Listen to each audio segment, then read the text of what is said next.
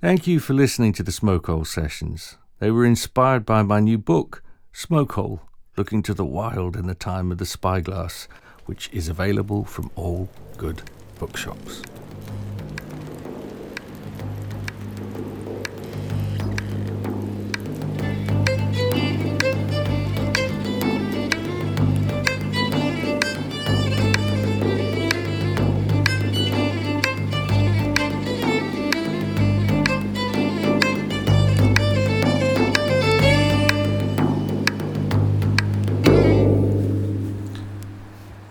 To tell stories is to attend directly to the dead.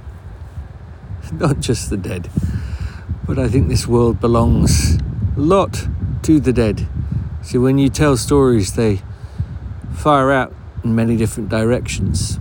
I'm probably equally known these days as both an oral storyteller and as a writer.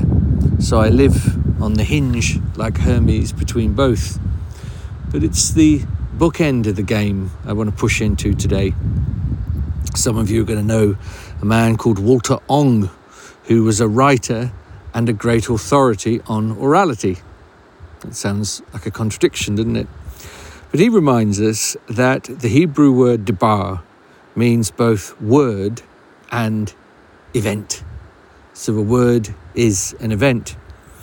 The example he gives is if a hunter can smell and taste and touch a bear, that's fine. But if he can hear a bear or hear a buffalo, then he better get out of the way quick. She better get out of the way quick.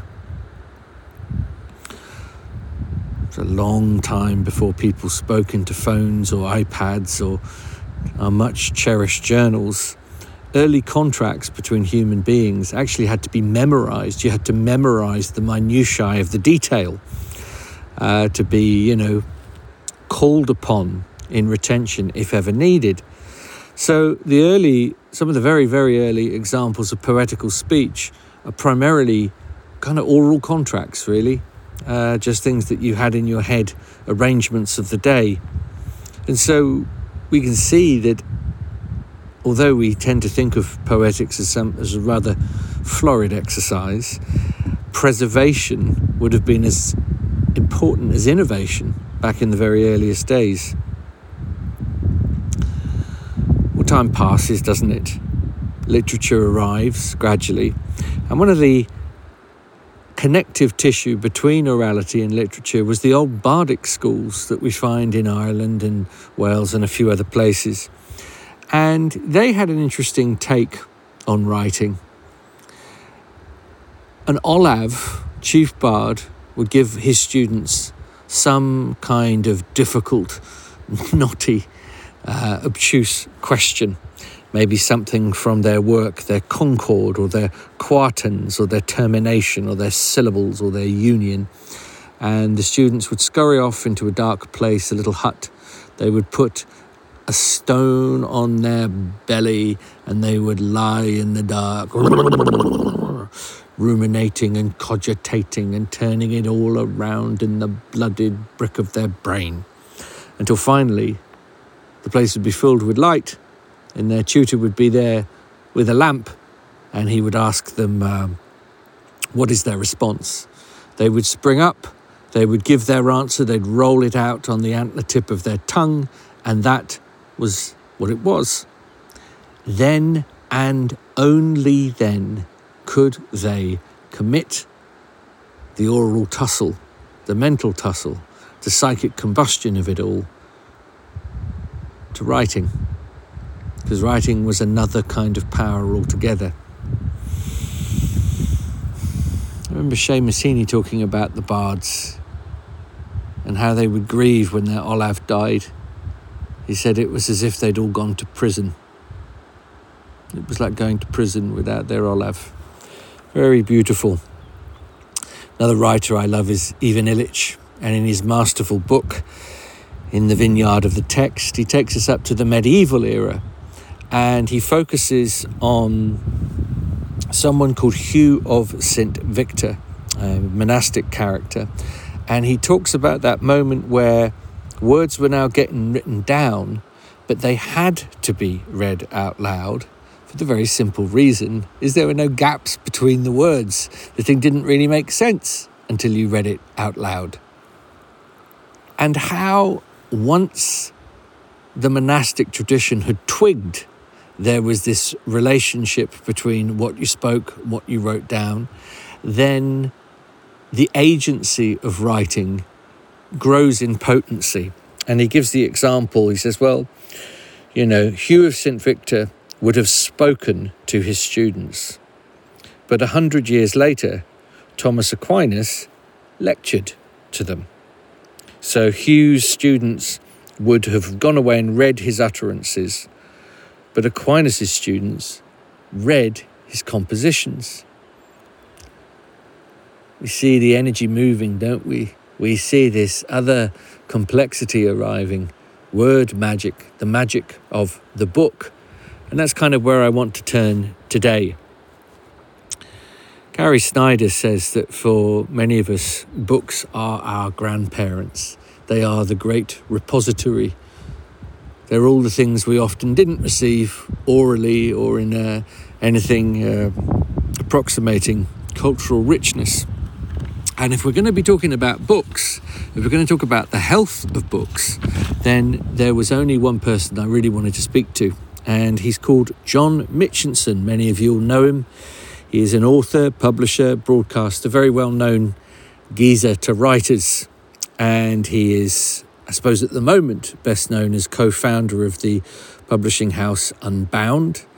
In the world of podcasts with Andy Miller, he presents their really excellent podcast called Backlisted, where they renovate or rehydrate old books that we may have forgotten about, and they bring them back into scurrilous life. He has been closely associated with the TV show QI. He was their associate producer. He co-authored lots of their books. As a cherub, get this, he actually was the marketing director of Waterstones. And when he's not involved now in any of these very interesting things to do, he's hanging out in Oxfordshire on a small holding with his wife, his kids, his chickens, his pigs, and his sheep. And I think for a man who spent his life pressed into a book and catching all its glorious perfume, John is someone for us to talk to. So let's go find him.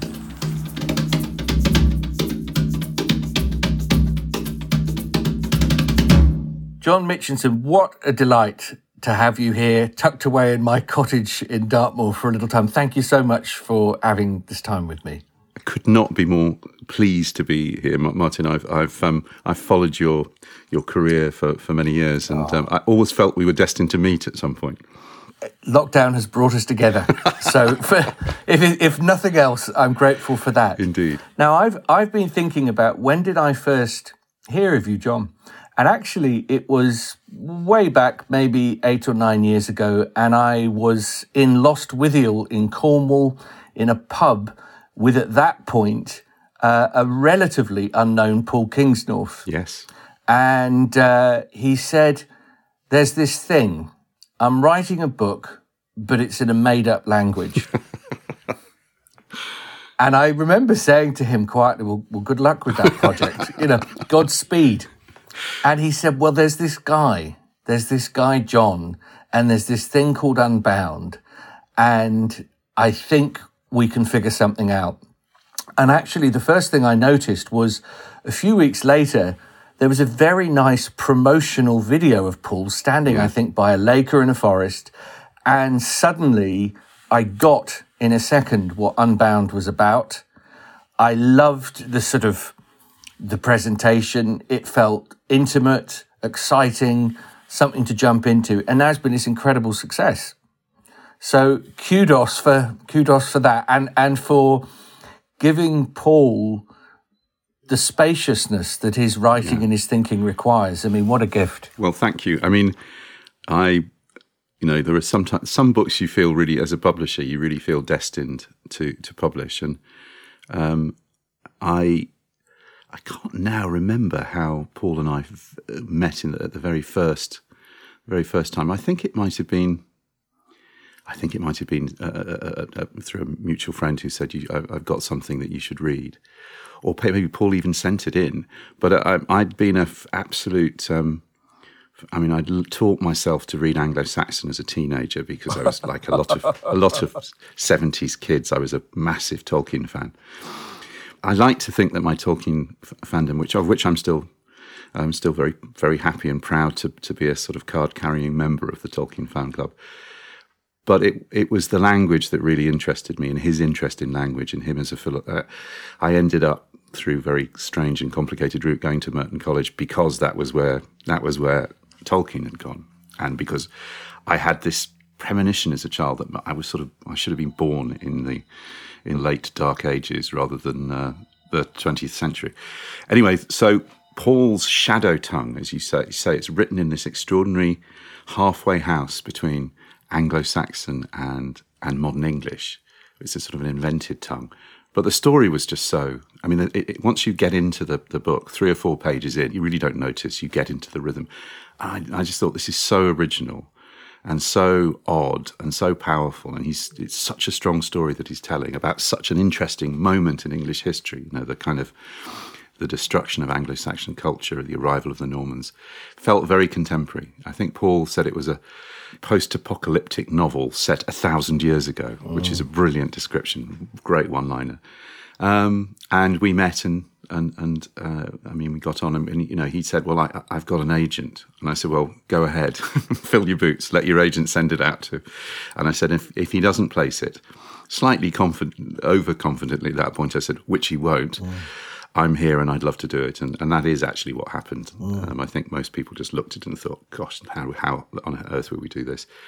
But it was it got onto the Book of Long List. It became a bestseller. It sort of established him. He got a great deal with Faber and Faber on the back of it. And we're still in touch. We're still... One of the most exciting things, and I think you come into this story as well, is that we sold the film rights. Somehow Mark Rylance had heard of it, and we ended up doing live events with Mark at the Hay Festival, where he read in this extraordinary way, which brought another dimension to it. It sounded like Jamaican patois, the way he did it, which had... Anyway, he bought the film rights, and that's still out there somewhere. He's worked with various people, Jez Butterworth, and I think Paul Greengrass have been involved. But I think at some point in that process, you and Paul and Mark Rylance met in maybe... We did. Now, the Rylance connection with me was before Paul. It's because I had a long association with the American poet Robert Bly. Yes. Who I worked with towards the, Robert is still alive, but he's 96. So he's out of active service. Amazing. But still rocking around Minneapolis. You'll still see him walking the dog. And Rylance, and at the formation of the Globe, actually, had brought over Bly, the American psychologist James Hillman, and others. Brilliant. And that was a world I was utterly immersed in and working within, extraordinarily, in the States. So I had turned up mob-handed at Mark's door in South London with Coleman Bucks, the Rumi translator, and a bottle of whiskey. Yeah. And from that point on, I met Mark here and there. And then very graciously, Paul and Mark, not surprisingly, right off the back of the success of The Wake, got a very high-profile slot at the Edinburgh Festival. And, I was unknown, especially in any kind of literary circle, but it was due to Paul just digging in, said, and I want my mate. And so suddenly there's me, Paul, and Mark. It's right in the middle of Wolf Hall. He's just about to win an Oscar. So you would see rooms, the energetic in a room would just change when he was there. It was that level of fame. Yeah. But a gracious, eccentric, brilliant man. Absolutely. And actually, so the deal was Paul would read from The Wake. I had discovered an East Anglian version of the folk tale Iron John. Brilliant. Which I call Woodawaza, but it's all really Fenland district, and this hairy being lives under the water. So I told it to Mark, and Mark said, I'm going to tell this story for the one and only time tomorrow to 1,000 people. And Mark said, well, could I tell it with you? I'll be the characters. So right there and then, suddenly, I'm working with the greatest actor of our age. Yes, for sure. We're back and forthing, and what I saw was his incredible improvisational chops. It's not just a script with him, it's this other thing entirely. But that was a little door. It was Paul's generosity that opened that. He didn't need to do that. Ironically, as a publisher, you'll be able to grit your teeth for this, because at that point I had a wonderful but far distant American publisher. They couldn't get the books. They couldn't get Snowy Tower to the festival. But everybody wanted me to sign something. So I signed 100 copies of The Bloody Wake. That's brilliant. So Paul was on a big stool. I was on a small kind of gnomic stool, like a figure, one of the goblins from Harry Potter, sort of signing it underneath. And one of the thoughts I had at the time was, I've got to get in touch with somebody on this side of the water who has a feeling for what I'm doing. And that wouldn't happen overnight. And there were still quite a few years effectively, literally and metaphorically in the wilderness. But anyway, we'll come to all of that. One of the things that you've been so deeply involved in, of course, is books. And there's very little in the world for me that's more magical than books. And I wanted, while I had this moment with you, to tell you two very brief stories about books. Great. Weird things. 10, 12 years ago, I'm in Minneapolis and I'm browsing a bookstore called Magers and Quinn. Lovely little bookstore. And I'm in the back, and to my astonishment, there's a mythology section, which these days, if you see a mythology section, usually it means psychology or self-help in disguise. But this is real mythology. Yeah, really interesting. I can see on the top shelf, there's an enormous volume of African folklore. And I think, well, that's a culture I know very little about. It'd be good.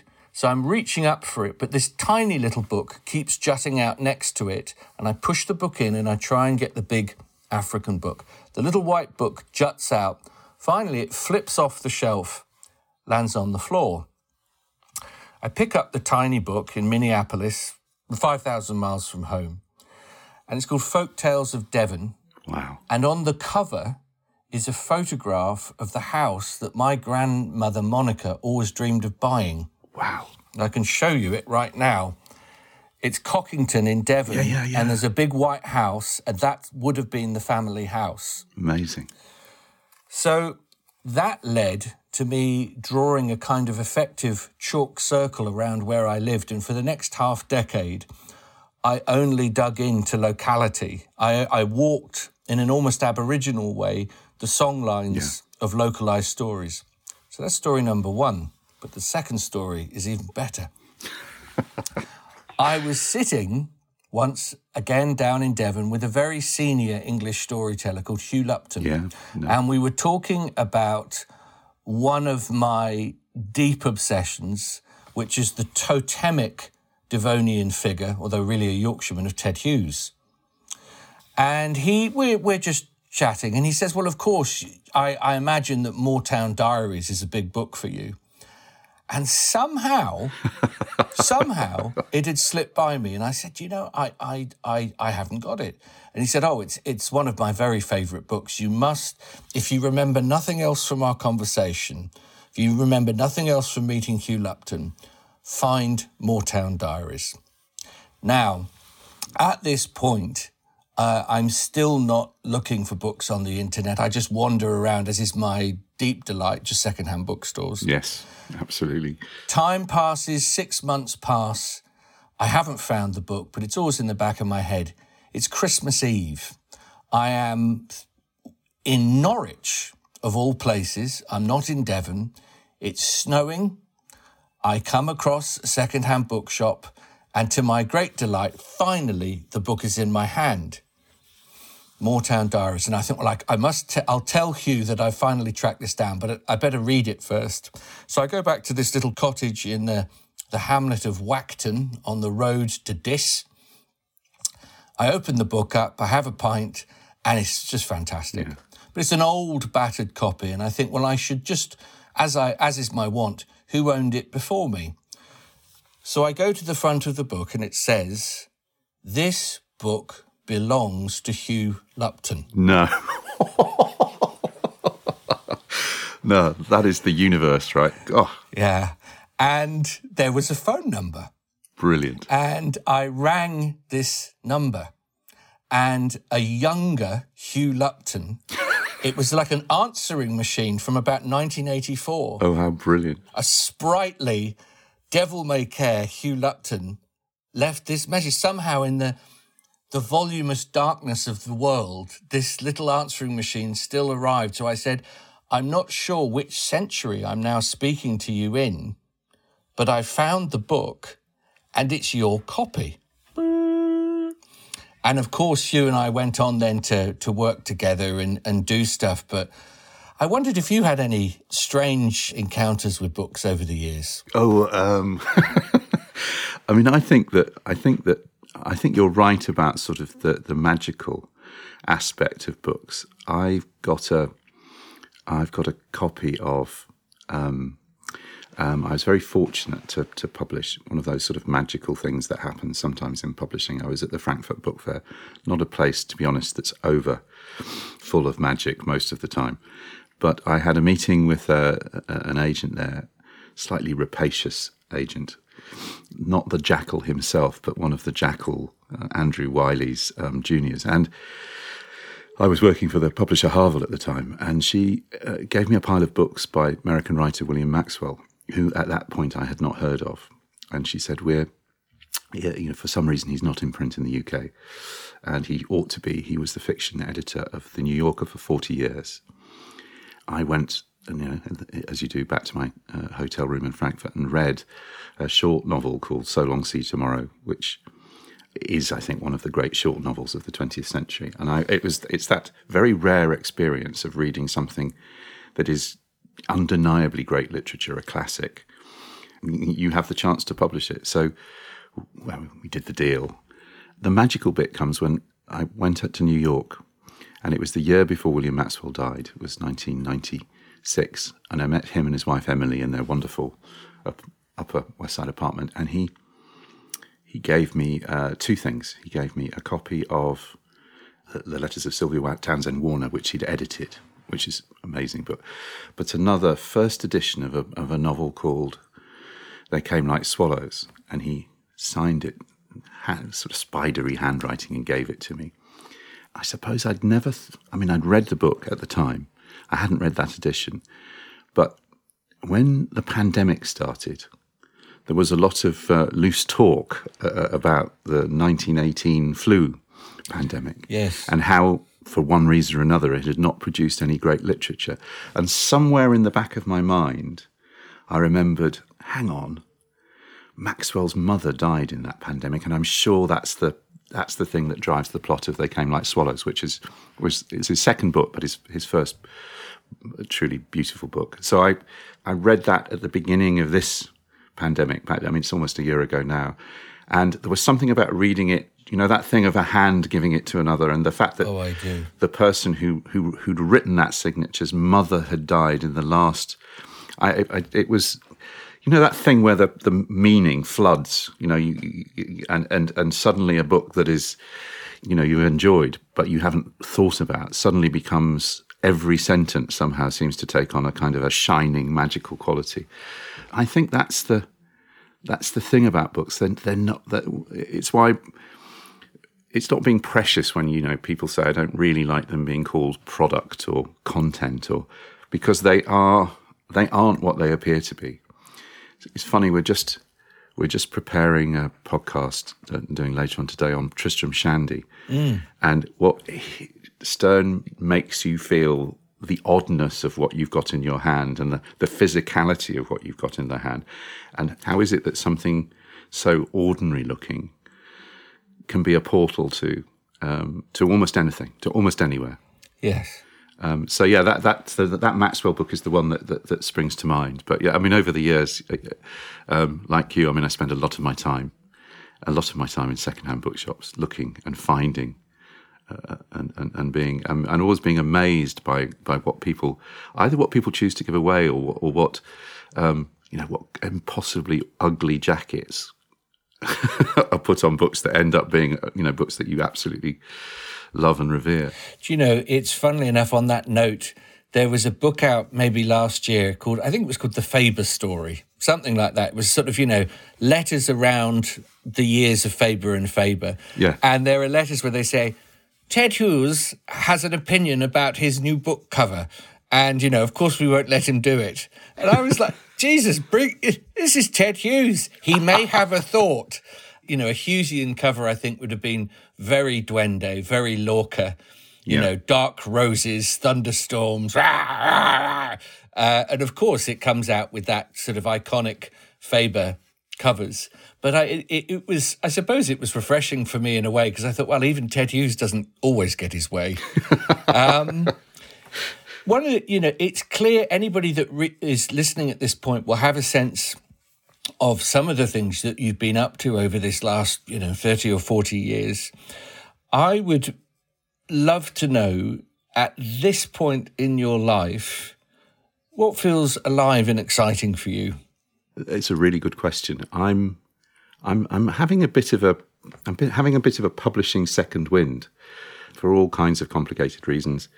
I left publishing and had a very happy period writing for QI, the TV show, and which was basically a license to spend my time looking in weird and wonderful encyclopedias and researching and writing about almost anything. And with someone with an immensely low boredom threshold. So I absolutely loved that. But I think I'd come to a point, Unbound sort of mugged me from behind. I'd always thought, no, I can't.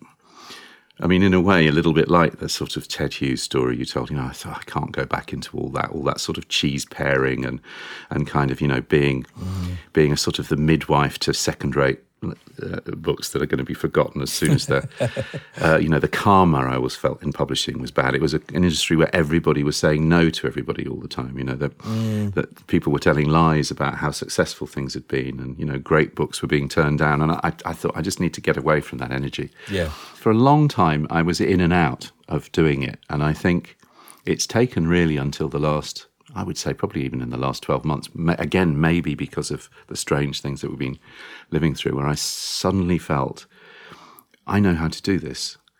Things are beginning to come my way. I get a phone call from Patrick McCabe, the great Irish novelist, who said, my friend, our mutual friend Tim O'Grady said that I should talk to you about my new novel.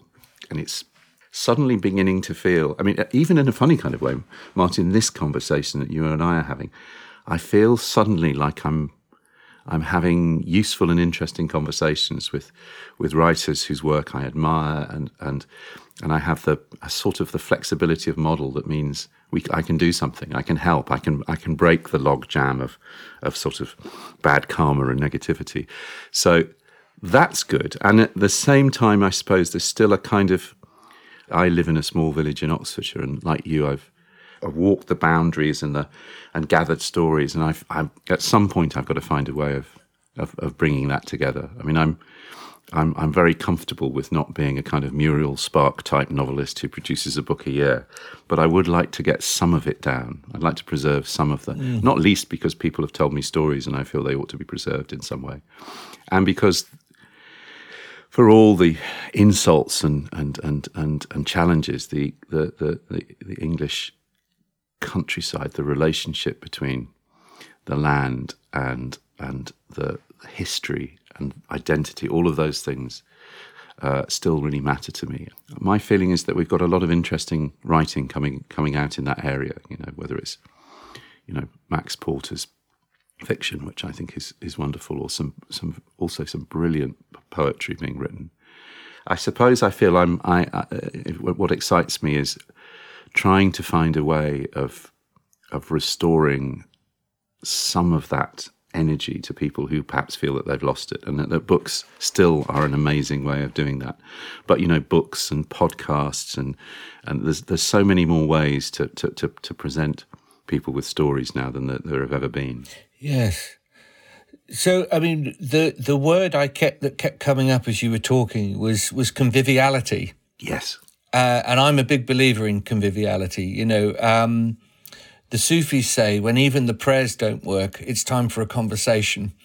and that conversation can really is a radical proposition. And one of the things I immediately felt from that very first discussion with Paul in the pub in Lostwithiel, that there was a heartbeat attached to this character he was talking about, which I had not really experienced much of in publishing. Like I think all authors do, of course, is a lot of no, as you say.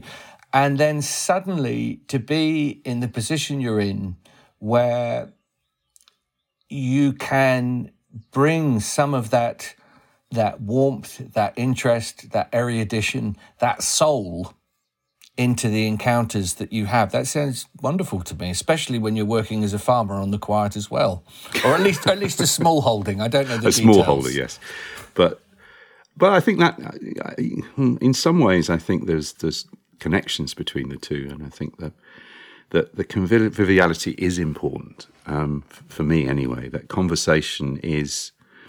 I mean, reading is a conversation. That's, I think, been one of the things that's fascinated me about lockdown, is that for a lot of us, we've had to go back to what we've got.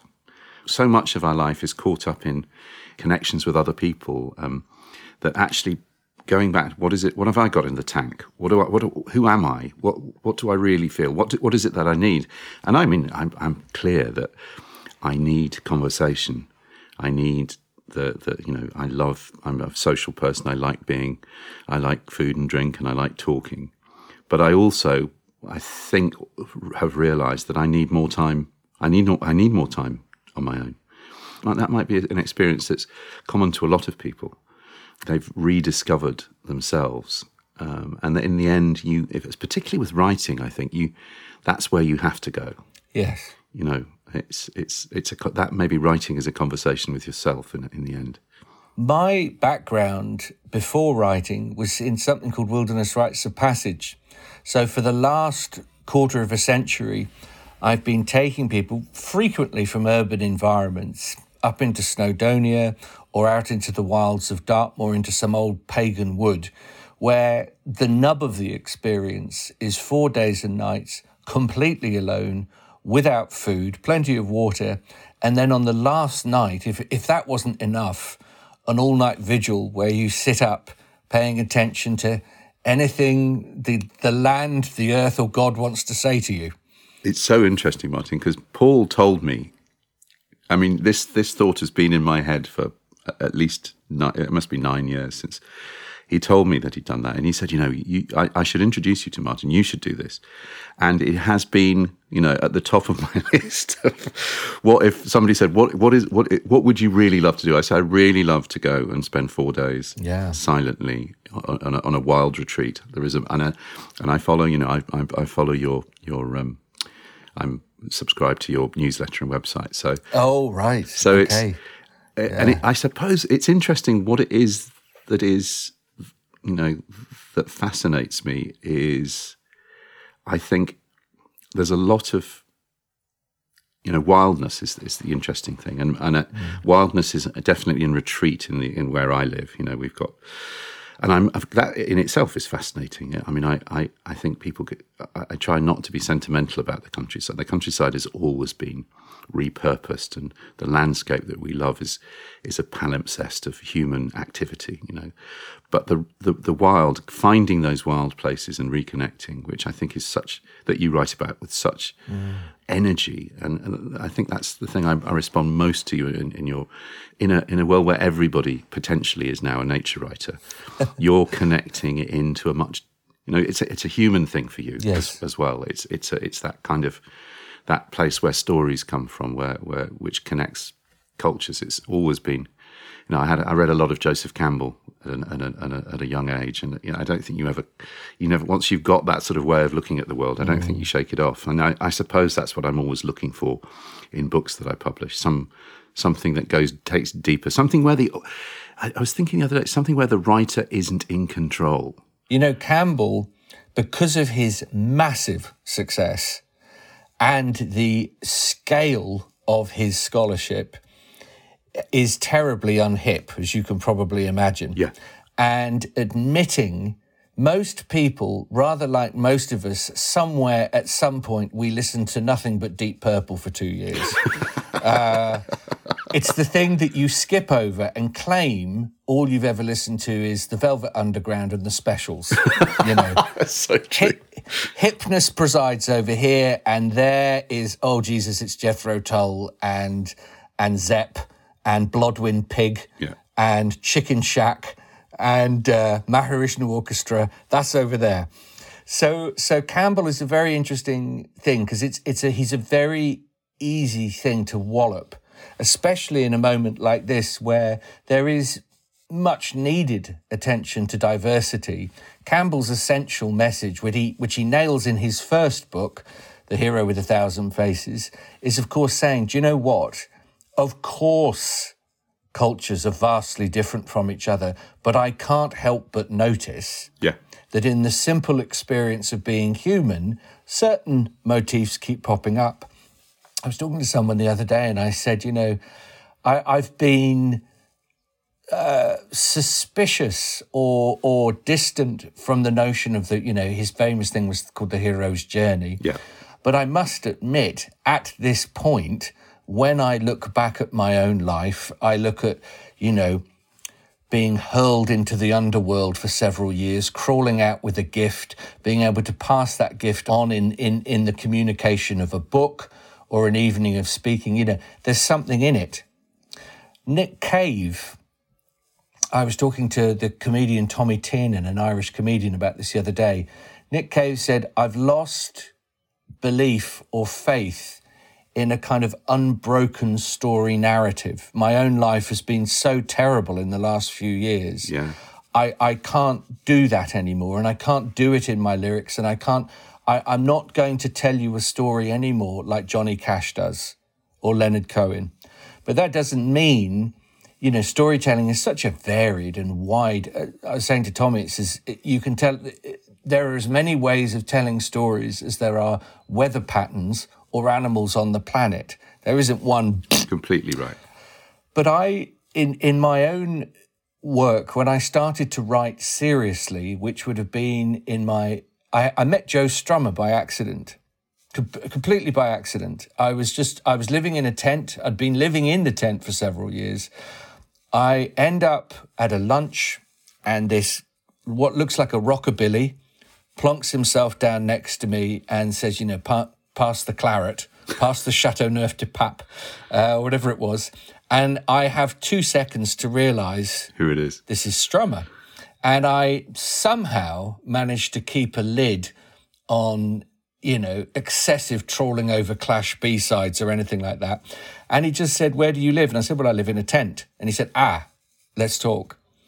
And in the midst of this, he'd been on the road with The who I love. I mean, I get I get teary when I hear The Who on occasion. And he said, actually touring the States with The Who at this point, he said, I love them, but it's just not as interesting as you might expect playing shed after shed after shed. And he said, actually, I'd rather be in a tent too. But in the middle of it all, he said, you know, man, he said, what you really should do is write about it. Yeah. And at that point, I had I was the first year to do GCSEs, not O-levels. Right. So back in the 80s. No qualifications from school, nothing, straight into factories. You know, I thought I'd be saying, you know, do you want fries with your myth for the rest of my life? But Strummer said, right, man, right. And so I went back to my little tent. I had no computer, no phone, nothing like that. And I wrote this sentence.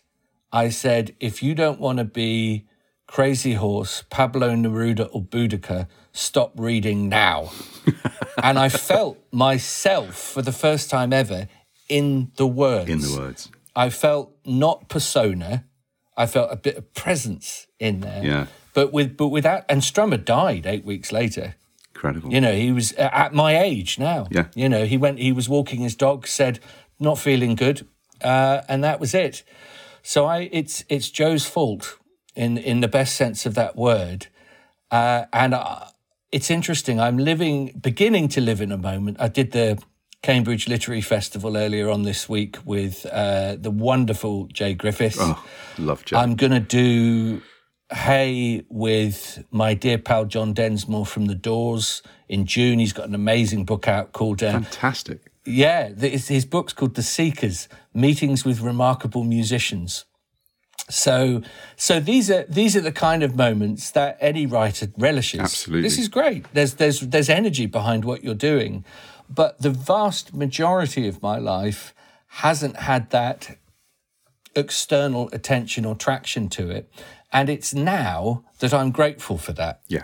I'm grateful that actually I've been able to work through various linguistic facial tics and Tourette's syndromes relatively privately. Brilliant. I was very encouraged listening. I think it was with you and a pal of yours that run this amazing podcast, Backlisted, which I've heard from friends of mine all over the world that listen to it. First time I heard about it, my friend Kathleen Lee, who's a poet in Santa Fe, said, "I've just heard you being read on Backlisted. You've been read." I said, "What is this? What is this?" He said, "It's John Mitchinson." I said, Got it. Okay. So isn't it lovely that out in the desert... Isn't that incredible? Out in the desert, people are listening to the two of you. Yeah. But one of the things that I was encouraged was this extraordinary fact about Moby Dick. And the fact that it took, what would you say, something like 40 years to sell 3,000 copies. Yeah. And half of the copies were burnt in a factory fire. I hope all writers are listening at this moment and going, God damn it, I will continue. Exactly. I mean, Melville died in penury, like a lot of writers do. I mean, it's one of the things that, I think this is where myth helps more, in my view, than self-help, because, self-help is dazzled by the kind of, to me, this sort of the job of bringing people happiness. And a lot of people's lives don't end happily. A lot of people don't end enlightened. A lot of people's, and somehow trying to understand, having a template to understand that, is what I think, that's where I think myth is kind of helpful, but giving you a kind of a much bigger elemental sort of, and that actually the work you do may not be appreciated in your lifetime, but if you're doing it in the right way for the right reason, Emily Dickinson, it's one of the most amazing stories. Yeah, precisely. But yeah, Moby Dick, it's hilarious, isn't it? And now, of course, I had no idea. Yeah. It is, next to the Bible and Shakespeare, and maybe the Odyssey, it's the book that I hear everybody. And actually, although there's a sort of an affectionate regard for it as a little bonkers, I don't experience it like that personally. I just think it's just great. Well, it's the thing I sort of feel about going back to Tristram Shandy, And my colleague who does Backlisted with Andy always says this, and maybe if you're finding it difficult, the problem might just be with you rather than the book. Take it, and actually finding a lot of what we do on Backlisted is try and give people ways of approaching these what appear, Proust, monolithic, but there are ways into these stories. Tristram Shandy is a classic case. You can pick it up and just start reading it anywhere. Really, that's of all the books, of all the great novels, that's the one where you don't really have to sit down and read it sequentially, because he's not interested in that kind of narrative. What would you say for somebody getting into James Joyce? What would I say? Well, I would say, the cop-out is to say, start with Dubliners. I think they are classically perfect stories, and it gives you the sense of Joyce's world, a world that really he doesn't really leave. It's late 19th, early 20th century Dublin. How to get into Ulysses is an interesting one. I would always say Joyce is quite a good writer to read sequentially. If you go from Dubliners and then steady yourself and try Portrait of the Artist, because it's a wonderful, amongst other things, it's a wonderful story of an Irish Catholic childhood and growth into manhood. But then you come to obviously Ulysses, and then it's how do I approach Ulysses? And again, I would say don't turn it into a chore. Read the first section. It's beautifully written and funny and interesting. Read the first Bloom section. I can never remember which particular mythological, and then skip around in it. There are bits that are harder to read. Do a few pages a day. Don't set yourself, I'm going to read Ulysses in a month. You don't have to do that. It's going to be around for a long time. It's been around for a long time. Know that at the end of the book, you're going to have one of the great female soliloquies in all literature. Either, you can skip to that if you can't wait, or know that it's there and hold it out as a prize. And then Finnegan's Wake. Yeah. Well, it's again, I think that I've not sat down and gone through it page by page. I go back to it. I read passages, and I find myself going back to it more and more often, actually, because I think it's something that if you want to, I don't know, it's almost like a mental floss for the brain. If you go 2 or 3 pages of trying to figure out, and you can do that with the glosses, or you can just let the words mean whatever they want. I mean, I've come to the conclusion as I get older that I'm less interested in reading with interpretive guides. I notice I never read introductions anymore. I might read them at the end of a book, but I don't want I think there's something magical about that relationship that you build with a text, and some of that magic I think is dissipated if you're coming in with labels. And I always say is, why not read Joyce?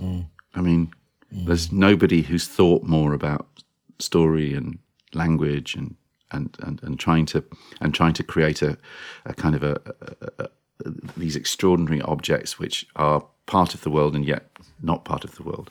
Why would you cut yourself off from that? I mean, I know life is short, but it's you think how many thrillers or whatever it is, or crappy TV shows you've watched in your life, and you think could have been struggling with Finnegan's Wake. But that is I never judge people never judge people's reading. I find that actually people are much more, I've always believed in what you might loosely call reading culture, that people are much more interested in pushing their own boundaries and limits and finding new stuff than often I think publishers in particular give them credit for. For sure. That's one of my, having been a bookseller and a publisher and a writer, poacher turned gamekeeper turned game. I've always felt in my heart that what you're doing as a publisher is much the same as a book. So you're trying to generate and channel their sort of passion and their interest, and it's there's nothing more satisfying than a good recommendation, and somebody comes and said, thank you for turning me onto this book. It's completely changed the way I think about this or that. Books really do. And they help. I wrote to you about Snowy Tower. I read Snowy Tower at a particularly difficult time in my life. I was having trouble with my teenage son who was depressed. And it was one of those books. It was almost like every page felt written for me. Wow. Wow. And the Parsifal story, which I was only half familiar with, I gave it recently. I gave a copy of it to my son, who's great now and is having living in London and working in film. And I said that I don't know, you might like this. This is an interesting thing about how life works. I had never thought that he paid any attention to any of the stuff I used to go on about or read or talk about. And then I got a phone call out of the blue. He said, "Dad, have you got any books on the Green Man?" I said, "What? You mean the kind of mythic arc?" Yeah. So I'm just doing a film script. So I said, I have more or less a shelf on them. I have pretty much everything that's been published. Anyway, he took a load of those away, and he wrote a short film. His graduation film was a story about a property developer's son who comes to a small village to check out the woodland that they're going to be building a housing development, and has a kind of folk horror experience in the woodland and ends up burning the deeds to the property. And I'm reading this, and he's quoting bits of poetry from William Anderson's book, and it's a very good little film. And it's just that somehow, somewhere, the old green magic had seeped into. I thought he was up in Manchester, making lo-fi hip hop videos for cool. But it's interesting, isn't it? The unexpectedness of how these things adhere and cling to people.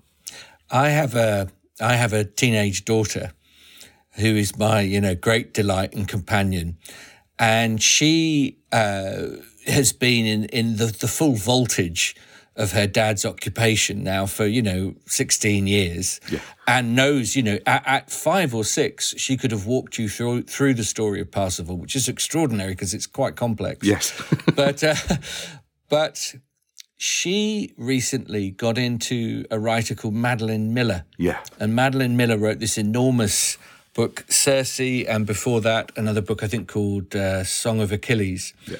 And I had the pleasure of, I go over and teach at Stanford University every now and then, run a semester. They're extraordinary university, actually. I teach under trees. I don't have to give the papers a grade. I can write my own feedback. Very good, for the students' mental health, let alone anything else. But I did an evening with Madeline, and it was packed. And I assure you, they weren't there to see Uncle Marty. They were there for what Madeline is doing with rehydrating ancient myths and taking a figure like Circe, who's really significant in the Odyssey, but is not the main player. And she just kind of changes the lens on the whole story. And suddenly, I go into my room, I go into my kiddo's room, and I notice, books on mythology are starting to, then I suddenly see she's signed up for a classics A-level. And I think, wow, okay, it's not all Cardi B. There's other things going on in the mix. So you mentioned at the beginning that you were brought into Tolkien as a child. Yeah. Now, the two real rock has been rolled away moments for me were two authors as a kid.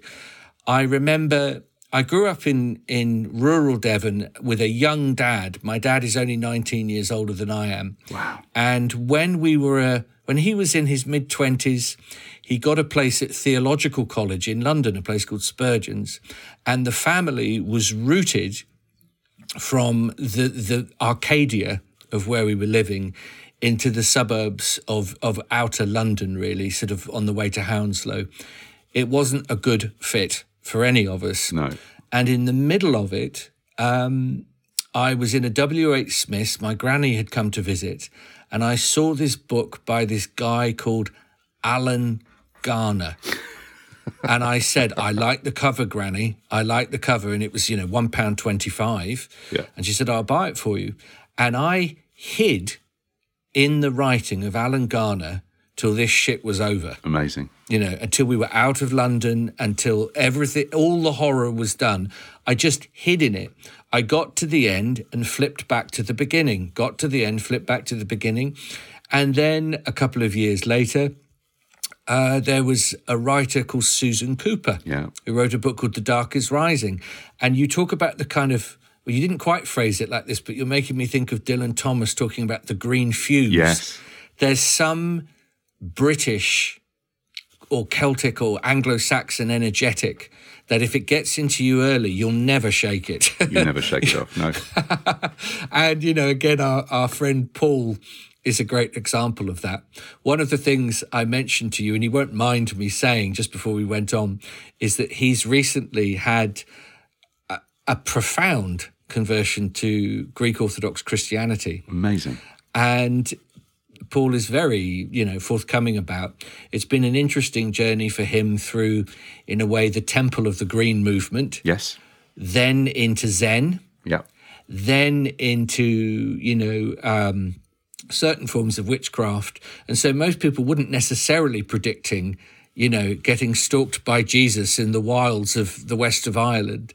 But I tell you what, if anybody feels good and sounds good on it, it's Paul. It's marvellous. But, you say that, but those monks on those cells looking out to sea on the west of Ireland, I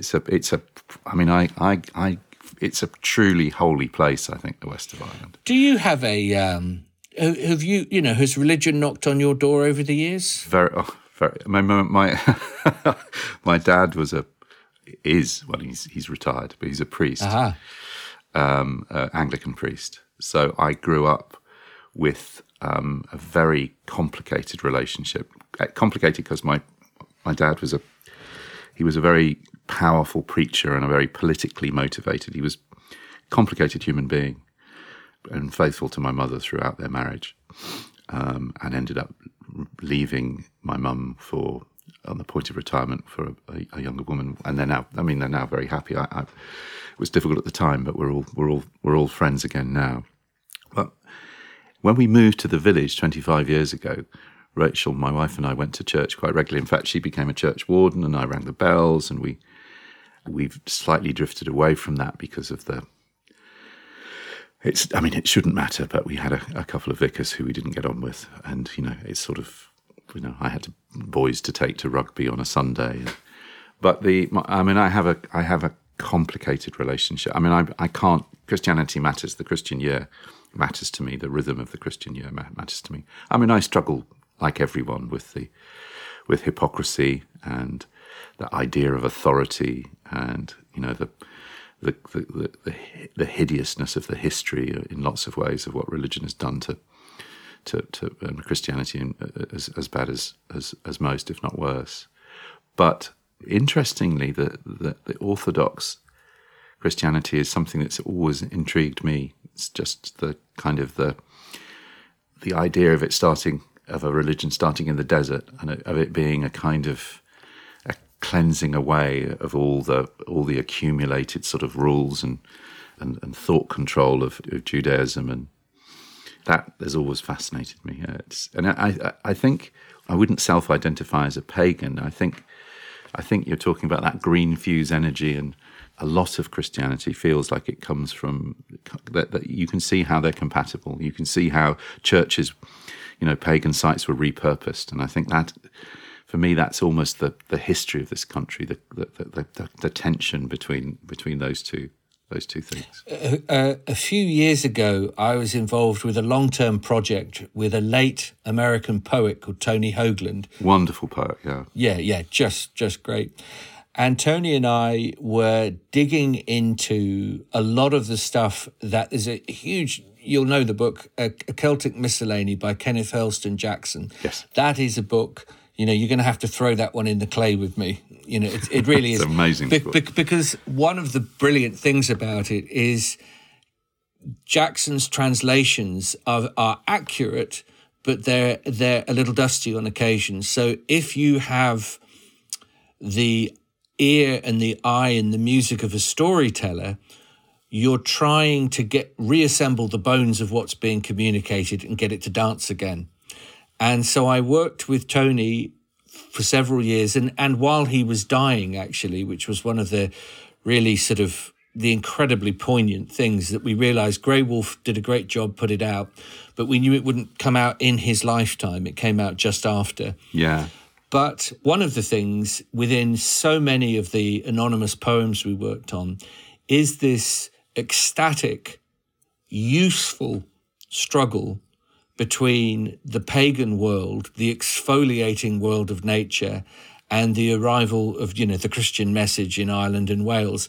And actually, in that tension was something really good. That's exactly where I would locate most of the stuff that really interests me, the stuff that grabs me. Not quite the same, not London, but I was transplanted from the English countryside near here, and found myself in New Zealand as a 12-year-old. Wow. And was I was pretty traumatized by it. But exactly the same thing. I created this little Garner, Susan Cooper, Tolkien became the things that kept me connected to what I felt was my home. And my grandfather, who was a very important figure in my life, he was the real saint. My grandfather didn't have much time for my father, but he and I had bonded at an early age. And so I felt separated from all that good energy. But those books kept me alive.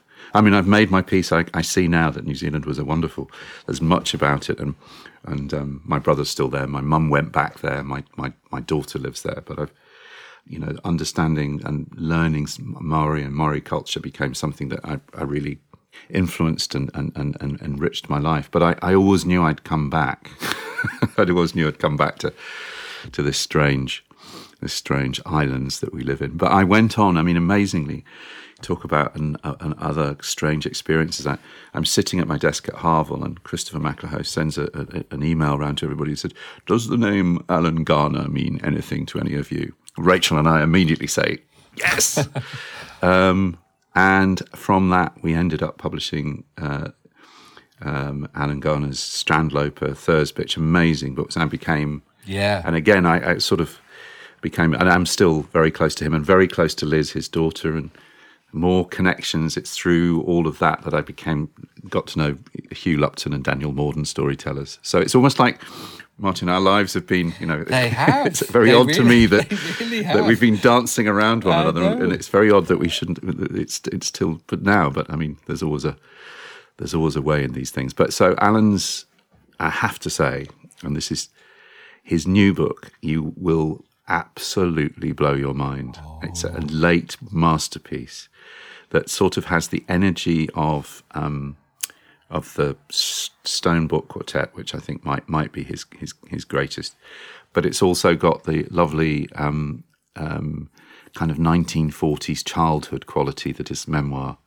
Where Should We Run To, that was published a couple of years ago. It's called Treacle Walker, and it is it's quite possibly might be the greatest thing he's done. Lord. And that's coming out later on this year. Wow. September. Wow. Well, John, I was going to ask as we came to finish, what should we be reading? And I feel that quite organically you've sent the message. Yes. Yeah. I mean, it's no book that I've read, and I've read some amazing. One of the great joys of doing Backlisted is I get sent in all kinds of wonderful directions. So David Keenan, who we mentioned earlier, chose for his Backlisted an amazing book called Agua Viva by Clarice Lispector, amazing Brazilian novelist. If you're interested in consciousness and the relationship between being and writing and story and imagination, it's one of the most powerful short texts I've ever read, even though it's through, reading it in translation. David was on with the wonderful writer Wendy Erskine, and we had the most brilliant hour discussing that. So, as always with books, it tends to be the things that you've read most recently that are most resonant. But Treacle Walker has been. I suppose because I know Alan's work so well and know him and know the kind of his hinterland pretty well, and I think it's one that you'd also inhabit. The wild high places and old tales and discovering. I once went on a walk with Alan where he was showing me in this valley Thursbitch where there's basically a Neolithic temple that's still kind of undiscovered and half buried in the. I mean, he's a most extraordinary kind of a shamanic figure still. But this book is Treacle Walker, which is out from Fourth Estate in September. Definitely worth waiting for. John, what a delight. And I do hope the beginning of many other conversations. Absolutely. Could not look forward to that more.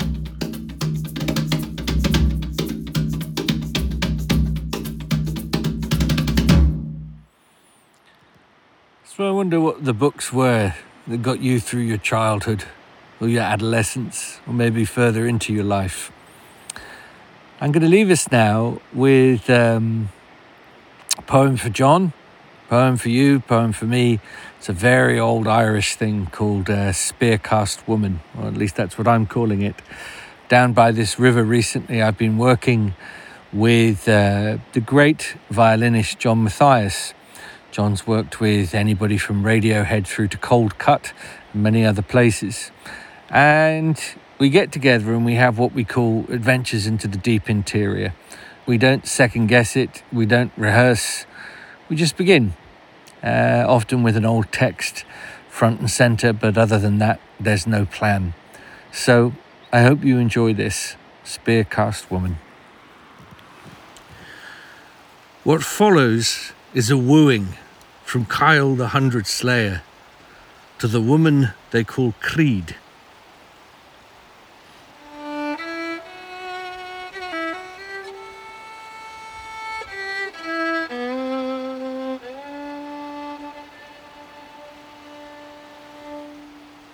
I'm nervous travelling northeast of the mountain.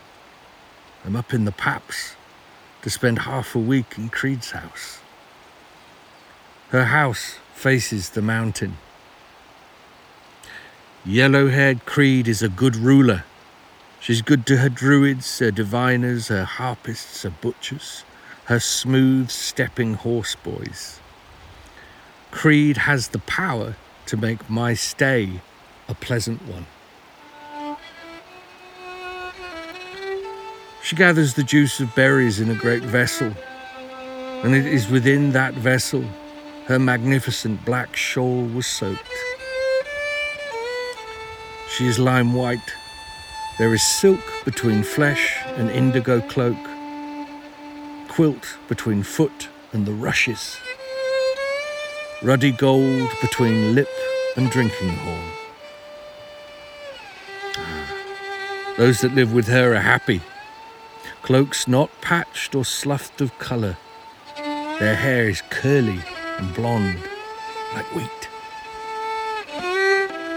The wounded are consoled by magical birds cooing in her bower of brightness. Even those who have taken heavy blood will heal. Feathers of birds, both blue and yellow, are the watling, and the thatch around her well is a railing of carbuncle and glass. Each bed has 4 pillars of filigreed gold and silver, topped with glass, glinting crowns in the love-making light. Creed has a vault of malt and an apple tree that hangs above it. When her goblet takes the mead, 4 apples fall in at just the same second. There is magic here. It is not cattle of the shaggy head I have brought her. Just this poem that takes its time and is not a lie. Creed will be pleased with it.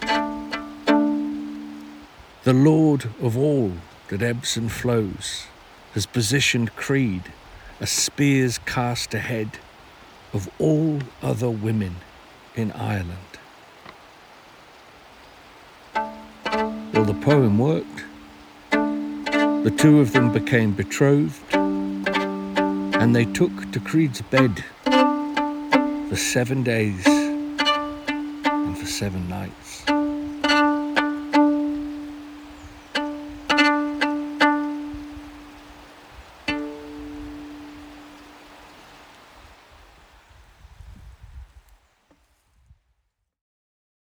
Thanks to Ben Adicott for producing Smoke Hole.